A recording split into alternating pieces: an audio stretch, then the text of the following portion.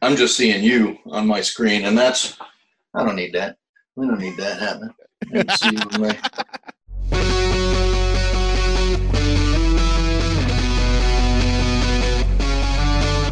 And now, from the Emerald City of Seattle, it's the Mike Seibert Radio Podcast. Your home for pop culture, Transformers, independent artists, interviews, Transformers, and stuff and things. Also sometimes Transformers. And now, here he is, a part of a balanced breakfast, Mike Seibert. Hey, welcome back to Mike Seibert Radio, powered by Poddex. I am your host, and welcome to this inaugural live stream episode. We are here live on Facebook Live.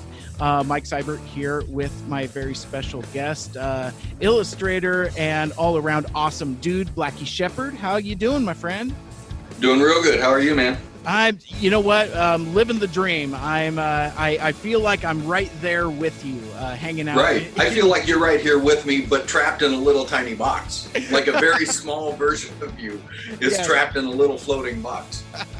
I love it. So, for folks listening to the podcast, this is audio from a live stream. And Blackie, I don't know if you knew this or not, but this is one. It's not your first time on the show, so welcome back and thank you for coming back. But I think you're my only guest that I have interviewed 3 different ways. The first time that you were on my show, we were doing the KGRG college radio thing. You came out at the college station. Yep. Came up to the studio and we hung around for a few hours, played some songs, told some stories. It was great fun. The next time I had you on the show and did an interview, it was live from the convention floor at Jet City Comic Show a few years ago. Yep. And that was one where, I was just getting into kind of like on-site interviews, and I think I just recorded you on my phone. I think I just ended up shoving my phone in your face. And we just talked about Voltron and Pumpkinhead for a real long time. And now we're doing something even more different. We're doing like this live stream. So through our conversations, you have helped me be a pioneer in different types of interviews and audios and all that other fun stuff. So. Well, I do what I can. You know what I mean? Well, what brings us here today is one, I've been itchy to chat with you for quite some time, even back before this last year's Jet City Comic Show, where I ended up being on a table on the opposite side of the floor. I think I visited you maybe once or twice and never really got anything on wax because you were busy, I was busy, and we just missed each other. But I remember from our previous conversations that you had always had an aspiration to do comics for IDW and their various nostalgia properties. And I think at that point you had already had a cover for Transformers come out. My first cover was the Baroness cover for G.I. Joe. That's right. My mistake. But you had shared with me, it's like, I got a gig on Transformers, and I was like, oh, I need to chat with you about that. And then, schedules, time, opportunity, things like that. So I thought we would chat about that. I also want to talk about all the cool stuff that you've done for Dynamite. You've amassed quite the Dynamite catalog.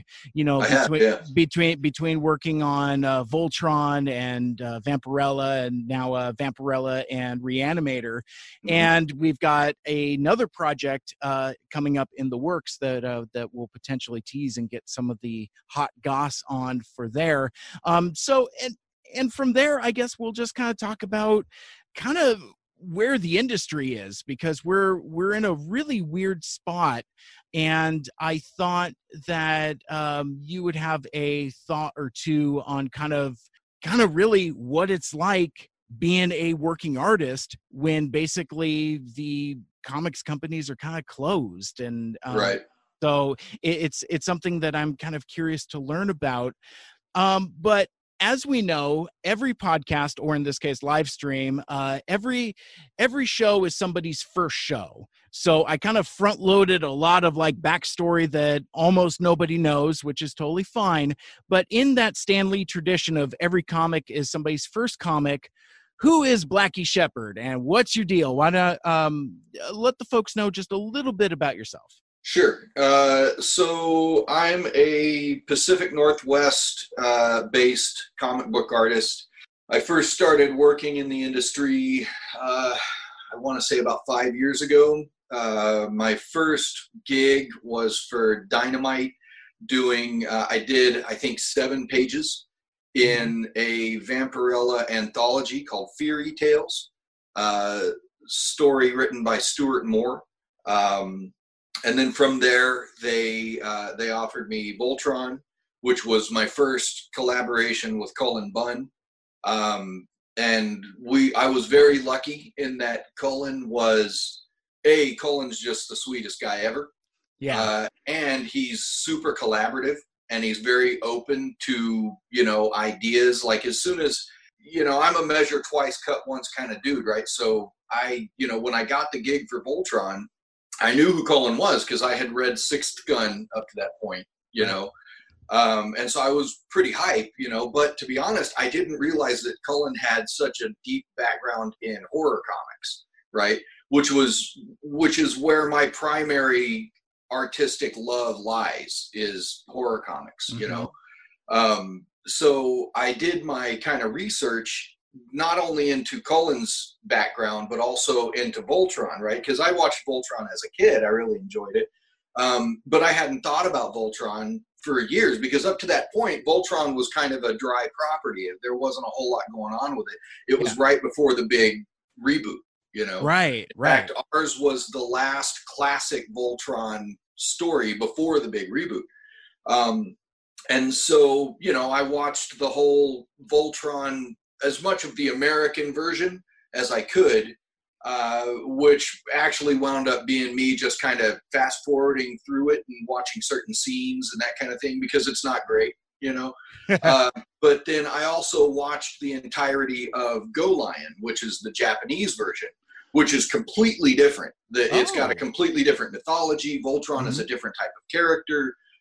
It's way more twisted. It's, the whole deal.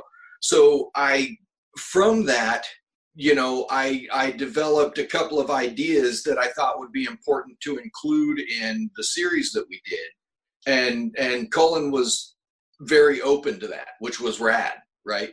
And we can talk more about the specifics of that if you'd like. But what that led me to was Cullen and I got along really well. Yeah. I think we're in the same rough age bracket. Mm-hmm. And we both liked all the same stuff as kids, you know what I mean? Yeah. Which is, Shogun Warriors, Micronauts, G.I. Joe, all that, that range of stuff, for guys of a certain age. And so I really wanted to work on something horror oriented with him, So shortly after Voltron, he got offered Pumpkinhead, and then messaged me and said, "Hey, do you want to draw Pumpkinhead?" Which of course I did. And then from there, a little bit later after that, I was doing Crypticon here in Seattle, right? And had met Jeffrey, who's the guy who played Reanimator in the movies, Jeffrey Combs. Gosh. Yes, Jeffrey Combs. And, I almost said Toombs, and that is patently incorrect. No, and he was okay. He was nice to meet. But I also met. What's her name? The blonde woman that was in Reanimator, who I absolutely adore, and for no reason in the world that we know should I be blanking on her name right now, because I mean, she's the raddest ever. And she was super cool at the convention, and while I was talking to her, I had the idea for Vampirella versus Reanimator. So I pitched that first to Cullen and then to Dynamite, and they did it. And then that progression of comics kind of built up, to giving me a little bit of momentum. And then when I was at WonderCon, I think 2, maybe 3 years ago, I met one of the editors just happened to kind of bump into him at a Kinko's at one of the hotels for WonderCon, because I was making some prints that I'd done, and the print was Sure. a Voltron that I was giving away to a fan of the Voltron comic, and he started asking me. He's like, "Oh, that's pretty good," and we started talking about Voltron. Turns out he worked at IDW and put me into contact with the editors at IDW, and we started talking about the whole process. And it took like 2 solid years for us to figure out, first they had me do a cover for G.I. Joe, then they had me do a cover for the Transformers, then they had me do a second cover for the Transformers, and shortly after the second cover for the Transformers is when they asked me to do my first interior pages for Transformers. Gotcha. So, I'd like to talk about that first G.I. Joe cover, because I feel like there's a story there. Yeah, absolutely. Well, okay, so before I got into comics, and part of my artistic background has always been pinup. I love pinup, especially the kind of 40s, 50s era, kind of Vargas, kind of cheesecake style pinup. I like cute and fun, not raunchy, right? So you'll never see a pinup from me that's, hard nudity or, that kind of thing. Because to me, that's, I'm sure some people enjoy that, and that's fine, but I'm way more into the Rita Hayworth kind of Vargas, kind of classic vibe, right? And so when I was trying to break into comics, I did a calendar, Blackie's Beauties, right? And I did a Kickstarter, and I what my goal was first to include kind of every body type, you know what I mean? Because to me, one of the beauties of pinup is that, as a human being, I find more things attractive in women than I don't. You know what I mean? Like I can find something attractive in just about any woman that I see, because I love that female energy, especially when they've got their act together and they really know how to put themselves together. And it becomes regardless of body size. It becomes regardless of, where they rate on supermodel scale, Right. And so it was very important to me to bring in all the different, range of body types. And I wanted to do that classic Vargas style, but with an updated set of models, with tattoos and a more kind of the vibe of the women that I knew and had around me, at the time. Yeah. And so predicated on some of my pinup, Tom at IDW and I were talking about doing a cover for G.I. Joe, and he suggested, oh yeah, maybe we'll do like retailer incentive covers, and we'll start with the Baroness. You can do kind of a pinup-y Baroness. So that's what we did. We wound up talking about it a little bit, and then when I started drawing or thinking about the drawing for the Baroness, I immediately went to Katie DeCobre. Right. Yeah. Absolutely. But let's say that the listeners aren't. And that's where I'm building towards, is a huge shout out to Katie, because she's awesome. Yeah. So Katie is a Canadian cosplayer who she does her kind of, premium cosplay. The one that she is, I think, probably best known for is her Baroness. And she just absolutely rules that character. Like, in my opinion, she owns that cosplay. Anybody else should, before they're allowed to do the Baroness, they should have to get her written permission. Yeah. And so, and she's top shelf cool, right? So, she's one of my favorite, that's one of the biggest things. In fact, we were just communicating recently, and that's one of the biggest bummers about this whole virus thing and not being able to go to conventions, is that I looked forward to Jet City, at Jet City as well, but Emerald City, which is the convention where I see her and Appletini and some of my favorite people in this kind of little world, and I'm out that opportunity this year, which is a huge bummer. Mm-hmm. We were kind of looking forward to Rose City because she was going to come down to Rose City, but I suspect that was not going to go off either. Rose City has officially canceled. Oh, did they? Oh, Yeah. I've seen. Keeping it all straight in my head is just Sure. a nightmare. Well, and strangely enough, and not to tangent too terribly much, Rose City and Emerald City are both Reed Pop shows. Is Rose City a Reed Pop show? Sure is. Oh, I did not know that. But Emerald City, they were going to go kind of like at the beginning of all this pandemic stuff, and they rescheduled for August. Yeah, to August, yeah. As far as I know, and somebody can sharpshoot me in the comments and we'll take a look at it later, but as far as I know, Emerald City has not canceled yet, whereas Rose City was scheduled for September and has officially canceled. I would be very surprised if Emerald City continues to stage in August. I certainly hope so, but it would be, of course, dependent on the state of this whole thing. You know what I mean? Safety first. But anyway, Absolutely. To get back to Katie, so I didn't so much base my drawing of Baroness on her, at least not the face, because in my mind, Baroness is an older character. I see her as being a mid-40s, aged character. Mm-hmm. And when I started trying at first to draw Katie, Katie's, beautiful, as is the Baroness, but it was very hard for me to age Katie forward believably. Yeah. You know what I mean? Okay. Yeah. So I actually wound up picking, I don't even know who she is. I just kind of did a Google image search, mm-hmm. To find someone whose face kind of matched what I was looking for, and kind of loosely based it on that. But I did base the overall vibe of the character, and especially the armor that she wears, specifically on Katie's version of the character. Yeah, and her posing as well. So it's like, I've seen Katie at conventions a good couple times, and again, she just embodies that character so much, just dripping with it. It's so awesome. So when I first saw your cover, I was like, oh, that's Katie. But I appreciate the insight now. As soon as you explained the aging and all that totally checks out and makes sense also.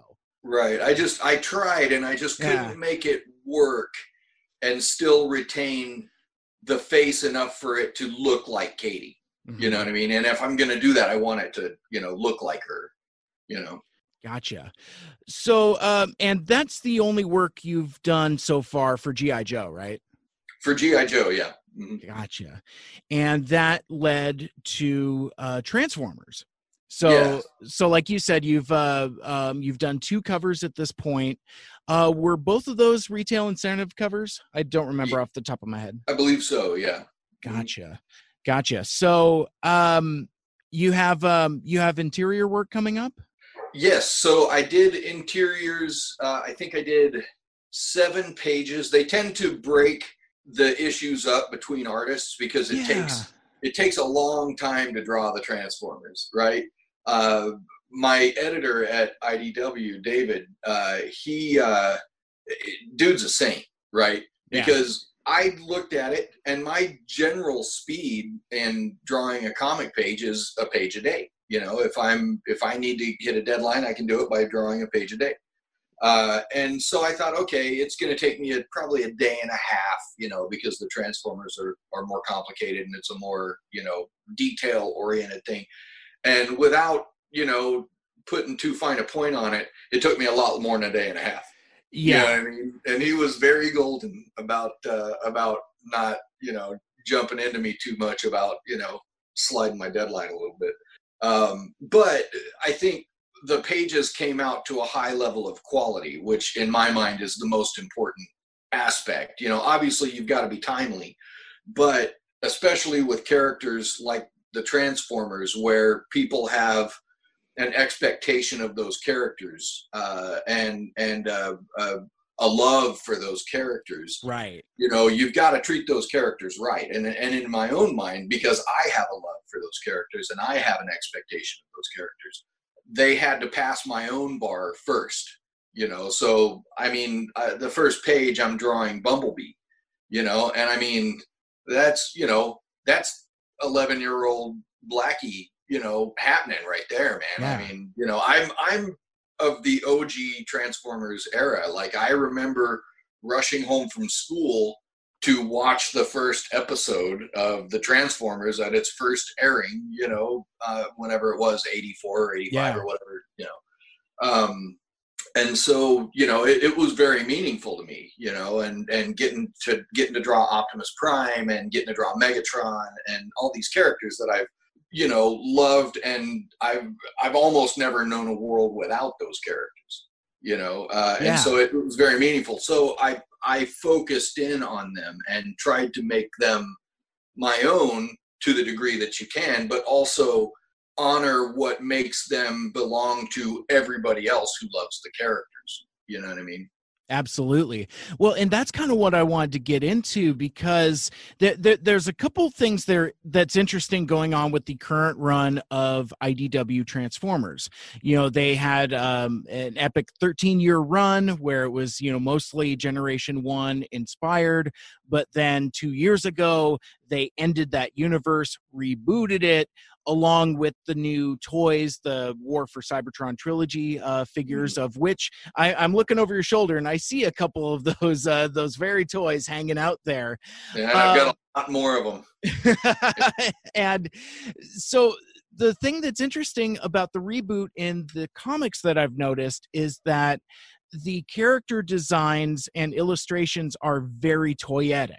Like you had mentioned the extra labor it takes to render these characters, because they're far more detailed with panel lines and the fact that it's and maybe you could speak on this, but the illustrations appear to be very on model. Is that by editorial decree? It's like it has to be as close to the toy model as possible? It depends on the character. So there are some characters for which there is no Siege version, right? Like they haven't done a Windblade in the Siege line, right? So the Windblade that I used was, I want to say Power of the Primes, but I don't remember exactly. Sure. But it was one of the toys that had come out recently. Mm-hmm. But the thing is if you buy, say, the 3 most recent Windblade toys, they're all fairly similar, but they're all pretty different too, right? And so I kind of obsessed over it, and I don't know the degree to which editorial obsessed over it, right? And that was actually one of the things that slowed me down the most, was finding reference and making sure I had the right reference and drawing as on model as I could, because when I did the first cover, I did Chromia and Prowl, right? And Hasbro had a few different notes on my Prowl because I hadn't drawn him as on model as they would have liked. But that was my first stab at the character. I was using the Siege version, but things like proportions, and then I drew them with the Autobot symbol, and up to that point in the comics, they were not, Autobots, or they didn't wear the symbol of the Autobots. Right. Just little things like that.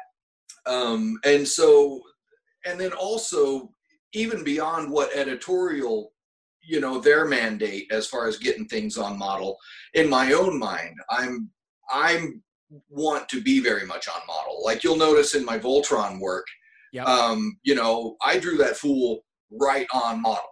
You know what I mean? Almost too slavishly on model. Like if I look at it now, I think I should have stretched the character a little more. I should have, tried to put a little bit more stylization into the character, because in my opinion, he looks a little stiff. He looks like the toy. He was, I was sticking, fastidiously to the toy, which is what I did and do with the Transformers. But I've learned, like, if you look at my Optimus Prime, he's based on the Siege Optimus Prime, but I have changed the proportions away from the toy to give him a more heroic build, to give him the bigger chest and the thinner waist and the big shoulders and, that kind of thing. Interesting. Because, I remember when we talked about your Voltron work, and you always beat yourself up on that, and it's a bummer because I really like your version of Voltron, but I remember that you had shared with me that you would run into those challenges of getting him to pose a certain way and not being able to do it because the toy doesn't do that.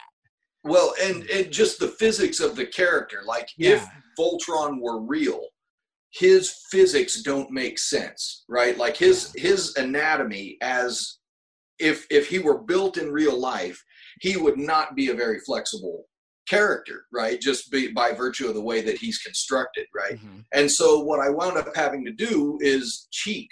I'd have to, like if he was hunkered down, or if he had an acute bend in his arm, well, the way he's built, he's got essentially a rotating joint at his elbow, but then he's got this big, bulky lion part. And so he can only, in real world, bend his arm about that far. But sometimes I needed him doing this, you know what I mean? So I would have to cheat it, and so that's kind of the lesson that I learned on Voltron was don't be so slavish to the model that you lose the ability to properly express the story, Gotcha. Because that was the other thing I wanted to talk about. You had mentioned that you drew Bumblebee, and I believe on one of the covers, I think Swindle is one of the characters on there, and I was like, wait a second, there's no Bumblebee figure yet, and I know there's no Swindle figure yet. Does this dude got an inside track on some figures that we haven't seen yet? With respect, so any character that didn't have a Siege figure, I would ask my editor at IDW, like, which version of the character do you want me to use? And oftentimes he would say, either A, the character hasn't been drawn in the comics yet, so just make him look the best you can, try to stick to a more modern version of him.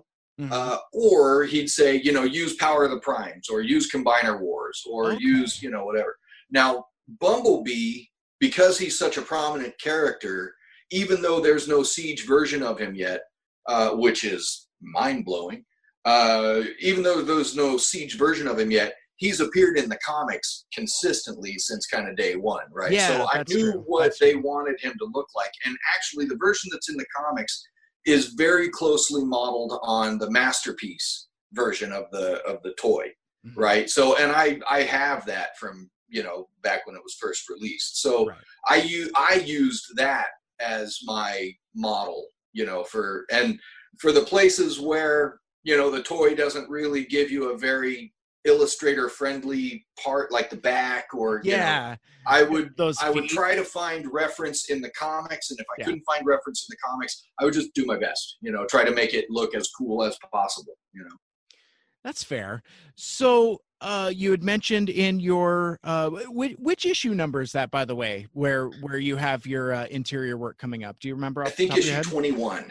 Okay. And I think it was supposed to have come out, and you might be able to order it online, but I don't know if the physical copies have been printed yet. I haven't gotten my copies of it yet, so I'm guessing it hasn't been actually printed yet. But I could be dead wrong, and they just haven't sent them to me. Gotcha. The reason why I ask is a couple places I wanted to go with that. One, I've noticed with the various artists, is it disjointed for you? Working on a portion of a story, do you want to, or do you prefer like a full script? It just, on one hand, let me think about this. On one hand, I think it's awesome that there's a wide variety of artists working on the book, and it helps, quite frankly, the production schedule. It's like you can't wait a couple months for Alex Milne to, do his thing. You gotta kind of churn and burn and crank the books out. So I get it from a sheer production standpoint. But on the other side, for the reader, I wonder sometimes if it comes across disjointed with different various art styles. Well, one thing that I noticed that they do is, let's say the script has 3 threads in it, right? One thread featuring characters A, B, and C, one thread featuring characters D, E, and F, and one thread featuring characters G, H, and E, or G, H, and I, okay?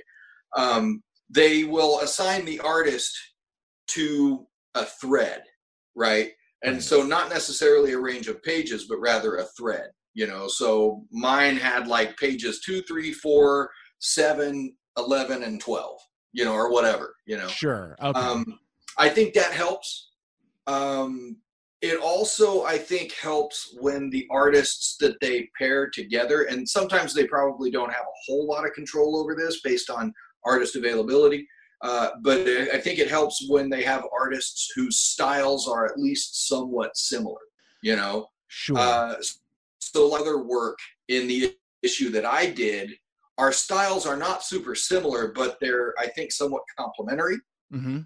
I think a reader would be able to look at it and go, okay, this is Blackie, this is the other guy.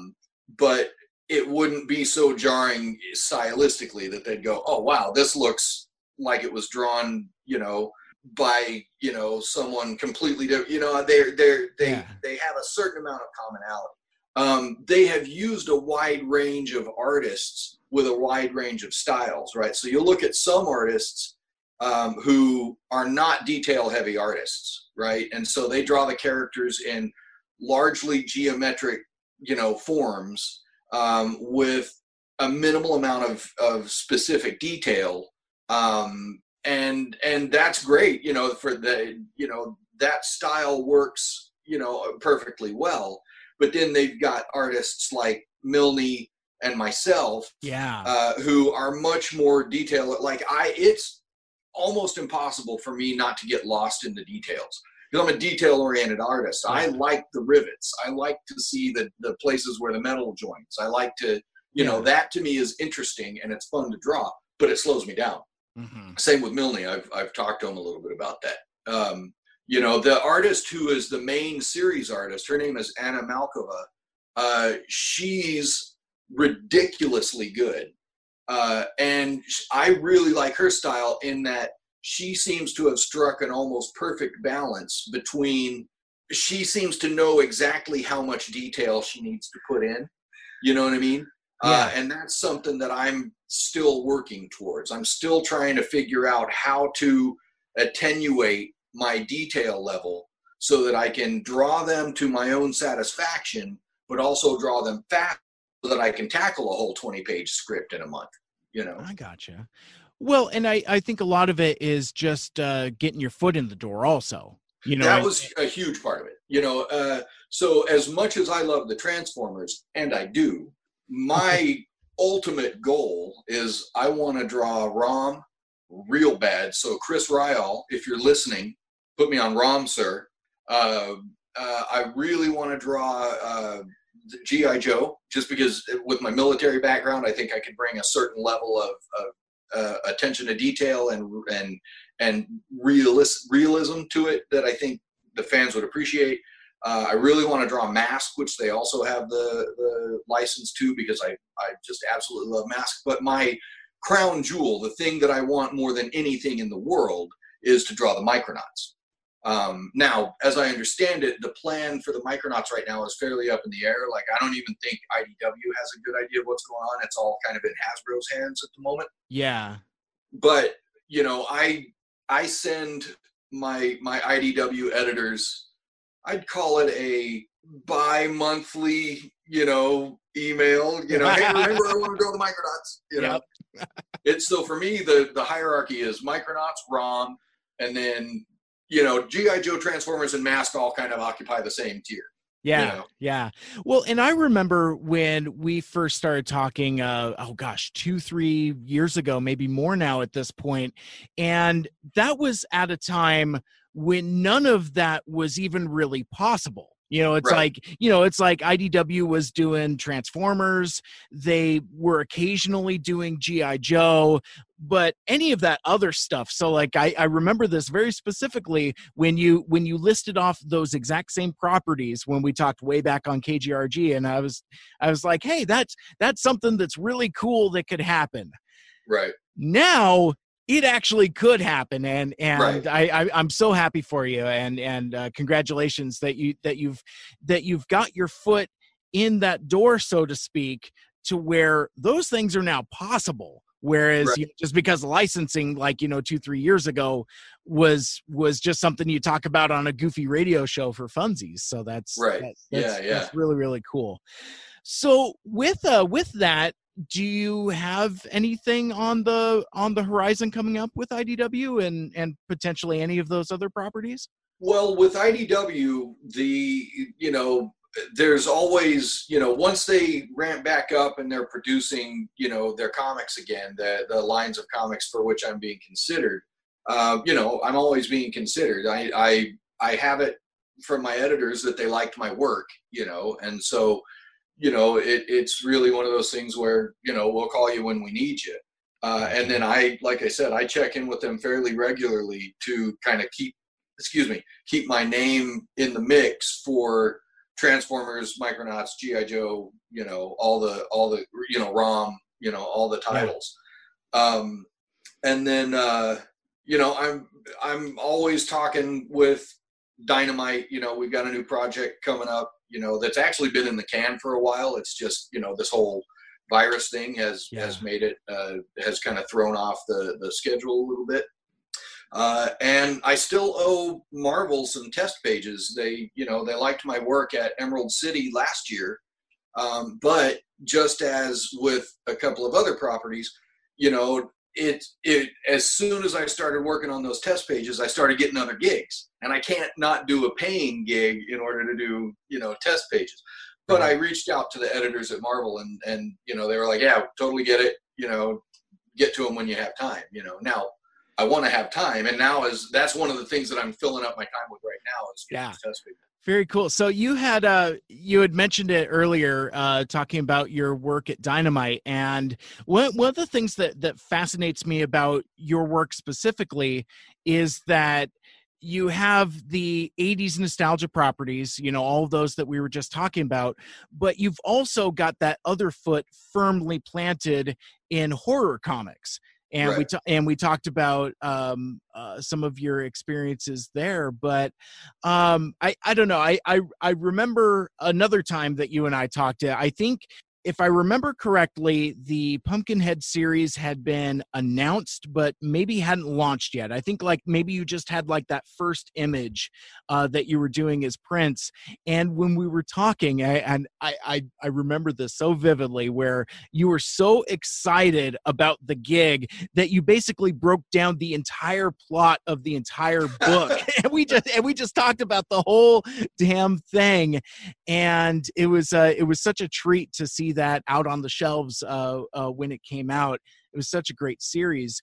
But that was your second collaboration with Cullen Bunn, if I remember. Yeah, we did Voltron after first, Voltron. So yeah. I was wondering if you could talk about your kind of breaking the story on Pumpkinhead and how that kind of leads into cementing kind of that. I mean, because at this point, you and Cullen almost kind of have this Lee and Kirby thing going on. You guys have collaborated so much at this point. Right. But I was wondering if you could talk about that, and then we can get into Vampirella and Reanimator and the new stuff. So the thing about the Pumpkinhead story was, I think largely he had the concept and the story pretty much broke by the time, I got involved. But because Cullen is so collaborative, I read the story, absolutely adored it. And I've said this a million times, even if I wasn't the artist on that book, I would be all about that book because the story that he came up with is just the best, and it's such a great sequel to the first movie, which in my opinion, that's the only movie of the series that I care about. I didn't like any of the sequels that they made. But the cool thing though was, in the script, he just wrote, the demon of pride or the demon of this, and so it fell on me to design them. And so when I started designing them, I'm a very research-centric dude, right? And so, and I, again, I come from a very conservative family.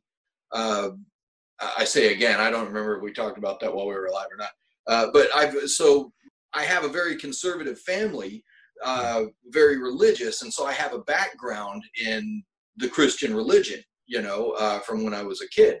And so, and the Pumpkinhead mythos relies largely on the concept of the 7 deadly sins, and so I very much went deep into trying to figure out the best way to show these demons in a way that would comport with some amount of historicity, and in doing so, I actually managed to approach Cullen with a couple of ideas that he worked into the script.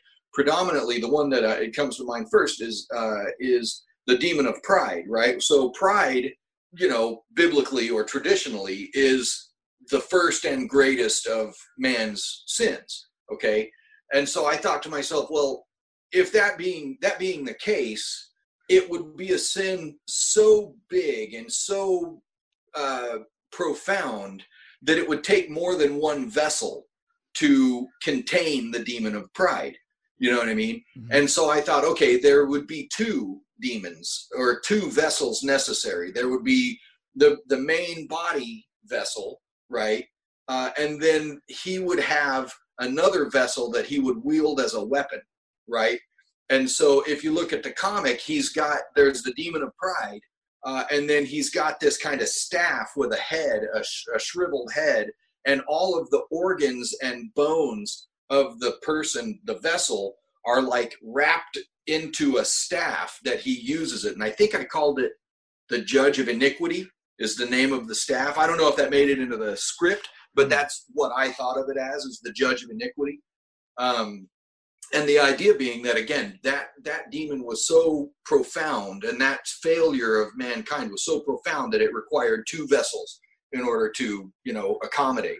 Yeah. And so when I sent the sketches and the concept ideas to Dynamite and Cullen, he liked the idea well enough that he actually brought the weapon in as its own thing and, used it in the story as a story point, which was rad. Awesome. And then, the other stuff was, we both really liked the character of Haggis, the witch. Yeah. And so, without giving too much away, he really gives Haggis that Darth Vader badass, through line in the story, which was amazing. He and I collaborated a little bit on the main character, because at first he didn't know which way he wanted to go with the sheriff. So I did concept sketches of kind of a couple of different directions.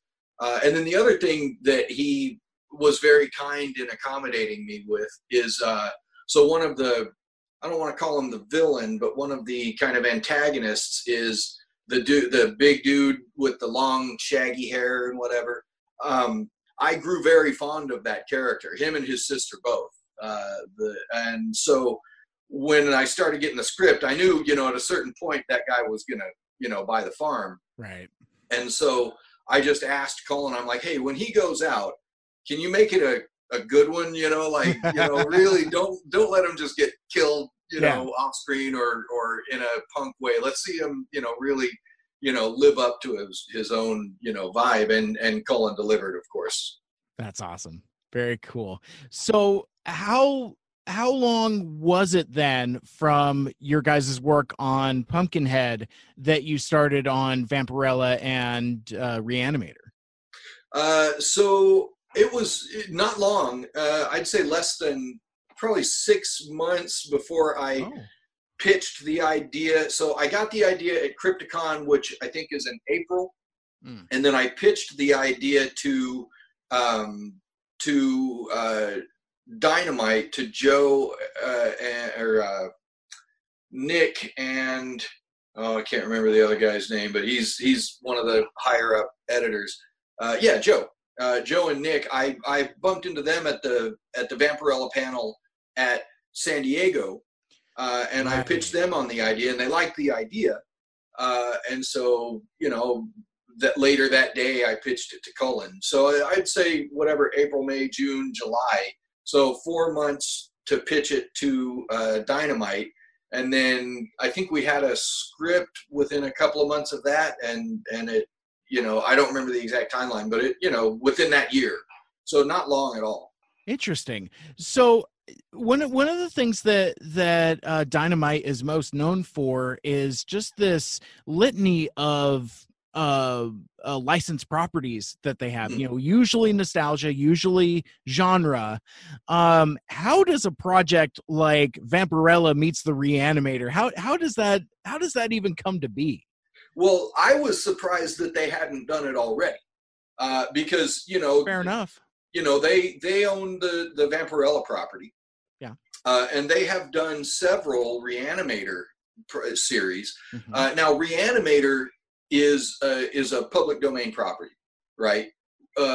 So the original stories, Herbert West Reanimator, that H.P. Lovecraft wrote, like all of H.P. Lovecraft's stuff, they're all public domain, right? And so you'll notice that the Reanimator comics that Dynamite does don't really bear much resemblance to the movies, right? And they don't use any of the movie-specific characters. And so, I was surprised that they had both Reanimator comics and Vampirella comics, that they'd never blended them before, because Dynamite loves their mashups, man. They so many, I think they did a Battlestar Galactica versus Macross at one point, a Robotech, and they love their mashups. So I was really surprised. So when I gave them the idea, they, I encountered very, very little resistance. They were like, yeah, let's do it. So I think I was just lucky insofar that I had the idea first, Gotcha. So, and somewhere along the way, you worked on an anthology with Cullen also, right? Before the new stuff that we're getting ready to talk about. Mm-hmm. I'm not familiar with that. Do you have a pitch for that you can let folks know about the anthology? I thought I had an issue. The issue, it's called Graveyard Slaughter. It was the brainchild of a good friend of Cullen's and mine, named Kevin, who unfortunately recently passed away, and Cullen. They were the two primary writers, and then there was me. Because I'm on the spot, I'm not remembering any of that. Well, Gary. Sure. Gary is another one of the artists. But there, me and a few other artists, Cullen and Kevin, wrote the stories. And it's basically a kind of a throwback to the 80s video store, right? And so we wanted to do very 80s style horror concepts, all tied together with a through line of this video store called Video Hell, right? And our kind of through line character called the Creepy Girl, who she shows up in between stories interstitially. Yeah. And kind of brings the next story to bear, So mine was we did a play on, and my story was written by Kevin, not by Cullen. Oh, okay, my mistake. We did a play on the Bloody Mary character, right? And the idea was, we wanted to set so it's a bunch of teenagers having a costume party in the 80s. So I literally, for my reference, for the house and the kind of environment, I used the house from 16 Candles. Like all the different shots of the house are all from 16 Candles. And all the costumes were very period costumes. Like at one point I've got a guy dressed as Max Headroom and his girlfriend dressed as the leader from V leaving. I've got the Blues Brothers in there. I've got Dracula and Vampirella in there. That's awesome. I love it. And now that we're talking about it, I do remember that, because that project, Graveyard Slaughter, that started as a Kickstarter, right? Yeah. Okay. That's where I remembered it from. And we're doing another edition of it. I think what the plan is right now is we want to try to make it an event comic every Halloween. Awesome. And that's a great platform for that too. Using it as Kickstarter, and that way the folks that want it and want to support it and believe in it can have that kind of almost on-demand platform. I think Kickstarter and Indiegogo are kind of the future of comic distribution. Insofar as, you know, we see the obvious problem with having a monopoly like Diamond. Right. You know what I mean? Diamond puts their work on hiatus, you know, for better or worse. You know, I mean, I certainly understand why they did what they did. Of course. But the problem with it is having one company that does it all. They put their work on hiatus. It shut down the whole industry. Right. You know what I mean? And if that distribution method were more diversified, it wouldn't have had such a tremendous impact. In fact, if that industry were more regionally focused, you know, then the risk would be significantly less. Yeah. You know what I mean? So, you know, now granted, that's not the only problem. The other problem being that an enormous amount of the comics are printed in either China or Canada. And that shipping process and those print shops have been closed down. So, I mean, it's not the only thing stopping it, but it was a big shot in the gut. And so, but even beyond that, you know, before the pandemic thing, you know, comics being offered via campaign was gaining more and more traction, you know, and becoming more and more real as an alternative to going through the traditional distribution methods, because exactly the reasons you said. It allows you to go straight to the fan. It allows you to cross-cut any, you know, distribution snags that might arise, you know, and if done properly, it allows you to continue to have local comic shops involved, because you can offer retailer packages, you can make the comic available to them afterwards, you know, that kind of thing, which is very important to me. I know comics are moving digitally, and I like that. I think digital is a great way to view comics, but at least for me, I don't think that the print comic is ever going to completely go away. I think there's always going to be collectors who want the comic in their hands. I'm one of them, you know. Yeah, I've always maintained that while I do dabble with digital comics occasionally, I can't have my favorite writer or artist autograph my digital comic at a convention. Right, exactly. And that's important to me. I'm not an autograph hound in any aspect of life except for comics. You know, like I at this point, Michael Golden has signed just about everything he's ever drawn in my collection. You know, like I'm literally out of stuff for him to sign. So now at conventions, when I see him, I just go up and we just rap for a few minutes, you know. That's awesome. That's so a few different places I want to go from that, because, like, you know, talking about Diamond and the distribution and Kickstarter, they kind of opened up a few different thought processes where I wanted to go. One of the things with the kind of crowdfunded on demand aspect is we've seen other projects come to light as well. And as we were talking, the first thing that popped into my mind is some of those Chud Comicsgate projects, and those are like obnoxiously successful. Right. And, you know, to Wade Hip. One of them using the Vampirella versus Reanimator comic that that was a thing that happened. Yeah. And I don't know. And it kind of reminds me, because that's one of a couple times I can think of where your art has been outright swiped. Like, you know, we were kind of talking in pre-show a little bit whether we were going to talk about your independent project Brawler.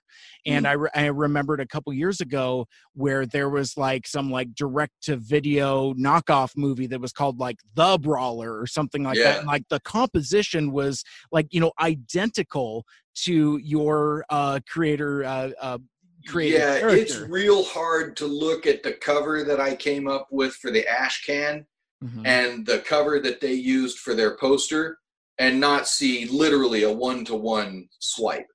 Now, to what degree I could have legal recourse, I don't know. I'm not super worried about it, but it was eye-opening to see, you know.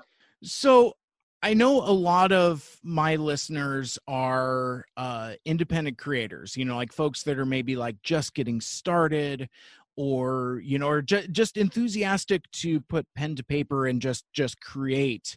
What kind of advice would you have for folks that find themselves in a swiping situation? Man, I don't know. I would ask them for their advice. I Yeah. literally have no idea what recourse one might have. So with the brawler thing, and while we're talking about it, shout out to Dawn and Kane.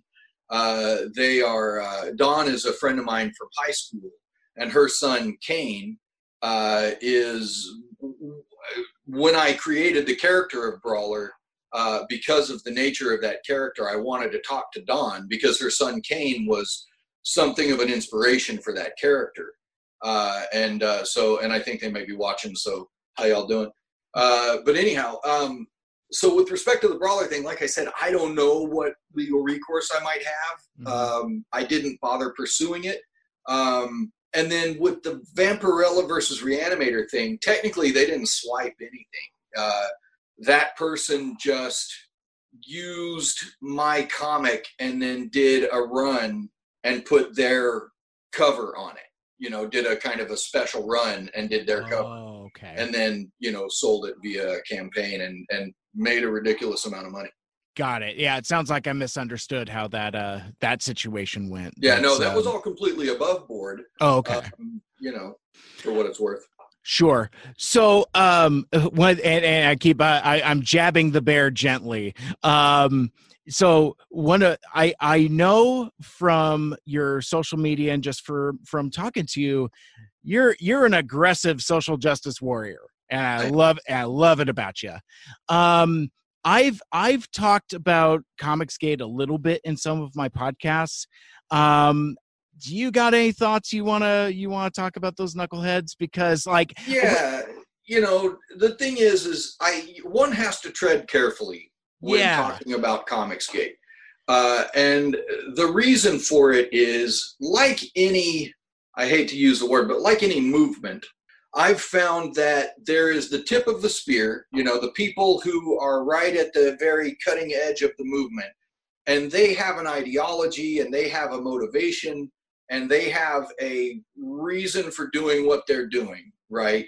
But then behind that are people who are not as ideologically focused, right? So, if you look at the face value of what they say, they want comics to be better. They want comics to be more inclusive of all, ideas, both conservative and liberal. And they don't want any storylines altered just for the sake of, social justice signaling. I can understand that point of view. I don't necessarily agree with it, but I can understand it from an objective position, right? Right. And I also know people and am friends with people who agree with those points of view, Now the problem is that aspect of it gets buried under the tip of the spear aspect of it, which is very groupthink oriented. The whole Hail Caesar thing and the whole, and the problem is they state one set of ideas being, we want this, that, and the other thing. But then when you look at their online presence and you look at what is said and done by the people who are the tip of the spear, that's an altogether different and uglier thing, Now, my personal viewpoint on it is, just as I would not argue with a 12-year-old, I'm not going to argue with these people because I have no interest in their point of view. I don't agree with it. I don't hate them for having their point of view. That would be like hating a 12-year-old for having silly points of view. You can't do that. You know what I mean? You just let them wander through the room and then go to their room and play Xbox or whatever they're going to do. I don't want anything to do with them. Conversely, I don't want to get caught up in the process of standing against them and arguing against them. Right. Because then it opens you up to it and you become part of it. You get snared in the net. Mm-hmm. What I want to do is make the best comics that I can, and with the best art that I can muster, and gather the largest audience possible, and, you know, have a wholly positive output into the world. You know what I mean? I love it. I love it. And that's that's why I go to you for the wisdom, because, you know, I'm just a knucklehead with a microphone. So I'm not in the business. I don't know what that aspect is like, but what I do know is that it feels to me at times comics creators are almost as divided as our country in general in terms of like where you kind of stand. I think it can appear that way.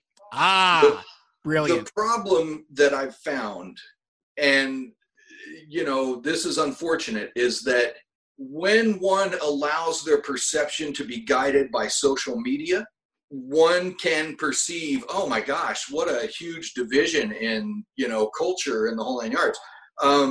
But in the real world, I have not seen that to be true. You know, like I said, there's the tip of the spear people, you know, and they're a relatively small number of people. And then there's everybody else who are perfectly fine. And, you know, they might be right of center or left of center or whatever, but they're not out to make anybody's life harder. They're not out to, you know, prevent women and people of color and people from the LGBTQ community from making comics. You know what I mean? So my only problem is with people who have any opinion that's so extreme that they feel the need to attack a group of people using social media or whatever method. You know what I mean? Everybody else I've found is, you know, fine. Yeah. You know? Yeah, fair enough. Could you give us a quick update on Brawler? We were talking about that earlier. Yeah. Okay. So Brawler is going to happen. Now, it's been, I think, 3 years now that the that the Kickstarter successfully funded. And I've sent several updates to my backers to tell them that, first, I'm real sorry that it hasn't been fulfilled yet, and I've tried to be opaque with, or as clear as possible as to why that is. And the reason why is good problem to have. I keep getting gigs, you know, and it's very hard for me to not work on a paying gig when I got, you know, bills to pay and that kind of thing. But my intention to finish Brawler is as strong as ever. I've made some changes to the way that's ultimately going to happen. Rather than doing a second Kickstarter for 2 more issues, what I'm going to do is make the whole story self-contained, so that the people who have backed Brawler they're going to get the whole story. All right, in 40 pages, 44 pages, or whatever. Beyond that, I've also tried to share with all my backers that if at any point they're tired of waiting, all they have to do is let me know, and I'll give them their money back. You know, I'm not trying to steal anybody's money. I fully understand if they're tired of waiting. I would be pretty frustrated myself, and am very frustrated myself, as is Ian, the writer that I worked with. We both want this to come out because we both believe in the story. Yeah. Now, having said all that, I've got a plan. I'm continuing work, and, you know, this virus thing actually is working out pretty well for Brawler. Because it's allowed me to push forward on it, right? So I've started thumbnailing out the rest of the pages. Ian and I have discussed the new way to tell the story.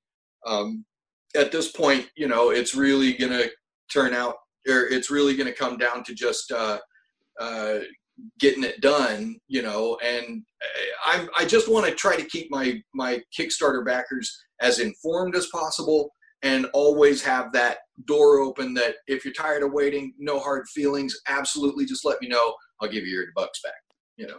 But it is coming. It's a story that's too close to my heart for me not to actually get out. And real quick, before we pivot, could you give a quick plot outline of Brawler for, like, some folks that are just jumping on the live stream and have no idea what we're talking about? Yeah, so Brawler is the story of a young man, a troubled young man who lives a kind of a solitary life based in Capitol Hill in Seattle. And through a series of events, he becomes aware of a human trafficking ring that's being run by the Russian mob out of the Seattle area. And so he takes it upon himself to break that trafficking ring. The story came about because of a confluence of events, right? So when I lived on Capitol Hill, in very quick succession, I became aware of three things. One, a young lady was murdered by a psychologically challenged man who had been either discharged or was not given the proper medications.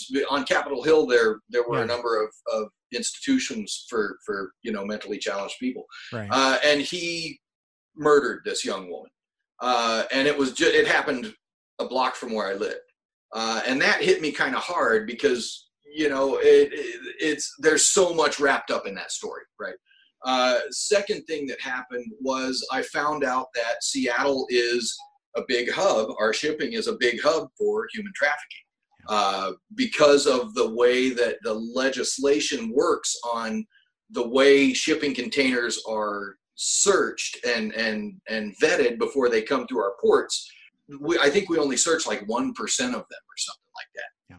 And so they're used to move human beings from various parts of the world to other parts of the world. And third, my friend Dawn, I became aware of the fact that she had a son who was on the autism spectrum. Kane. Hi, Kane.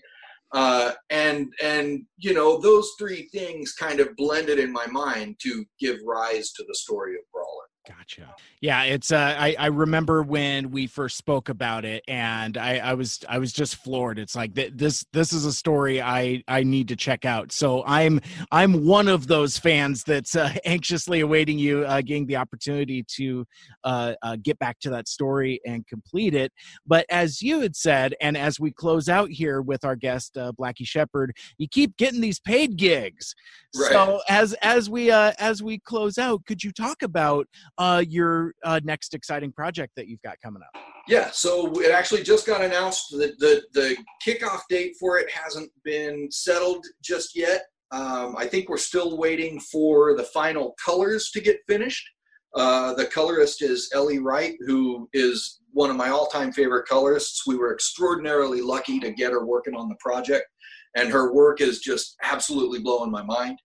The letterer is Taylor Esposito, who is one of the best letterers in the industry. Again, super lucky to get the guy working on the job that he did on it was just amazing. And of course, Cullen wrote the thing, and it's Reanimator.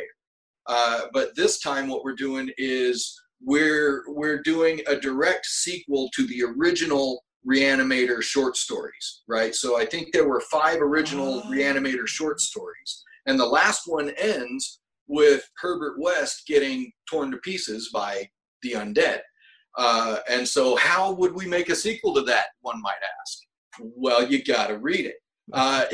It's just amazing. I'll tell you, every time I get a script from Cullen, it blows my mind. Yeah. And this one, so I got sent the lettering pass, right? And so that means you got to reread it, and in rereading it, I was like, this is the coolest comic, man. Like, Cullen just writes the hell out of everything he touches. Yeah. So I'm really excited for it. We're going to do a crowdfunding campaign shortly. And as soon as that kicks off, I'll of course be, letting everybody know and putting it out there as much as I can. I think it's going to be great. It's called Reanimator: The Eternal Lie. Ah, very cool. Very cool. Well, that definitely gives us something to look forward to. I'm really excited. That's and looking at the time, I think it's about time to get ready to sign off. Let you head out into your afternoon. But this is a blast. We could talk for literally hours. I like this live streaming stuff. This is actually really cool. And anytime, I'm always up to throw around an idea, or you want to talk more about the Transformers or, whatever, man, I'm with it. I'm also very shortly going to be working on a toy line. And so that might give us something to talk about as well. That's right. That was on my list, and yeah, I kind of shuffled the deck. I was like, oh yeah, didn't ask you about your toy line, but that's every time I see you at a show, at a convention, it's like, you give me a little bit of an update, and I'm always excited about that, because I know how much toys mean to you, and that level of detail. So I know that's going to be something really, really special as well. I am a boy all up here. Yeah. Exactly. I love me a toy. Oh, that's awesome. Well, before we part ways for now, could you let folks know where we can find you on the internet and how we can connect with you on the social medias? Yeah, so the best place to find me is on Twitter and Instagram. I believe on Instagram I am at ArtDevil313, and I believe on Twitter I am at CQ Shep, SHEP. Yep. And yeah, or you can just type in, I think, Blackie Shepherd into any search engine, and it'll bring something up. A lot of German Shepherd pictures, if so, And then I'm on Facebook, but to be honest, I don't really go to Facebook much very often anymore. Or you can go to my portfolio website, which is www.cqshep.com. And that has samples of a lot of the works that we were talking about here today, like a lot of your pinups, some of the calendars. So yeah. And if people want to commission me for something, they can do it through the website, or they can contact me via Instagram or Twitter. And very soon I'll also be selling, T-shirts and, stuff with my crap on it. Gotcha. So you're open for commissions then? I am, yeah. Excellent. Very, very cool. It may be a conversation for offline, but I keep meaning to commission you for a piece, and I just haven't gotten around to doing it yet. Hey, I'm your Huckleberry. There it is. All right. Well, thank you so much, everybody, for hanging out with us here on the live stream.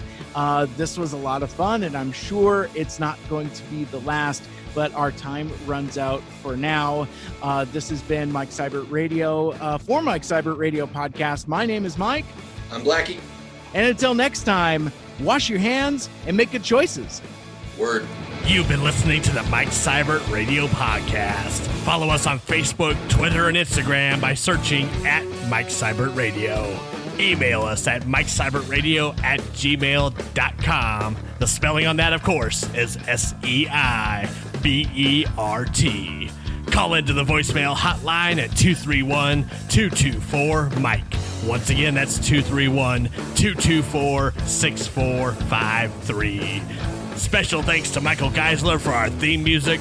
For more like it, check out ByDoorMusic.com. This has been a Mike Seibert Radio production.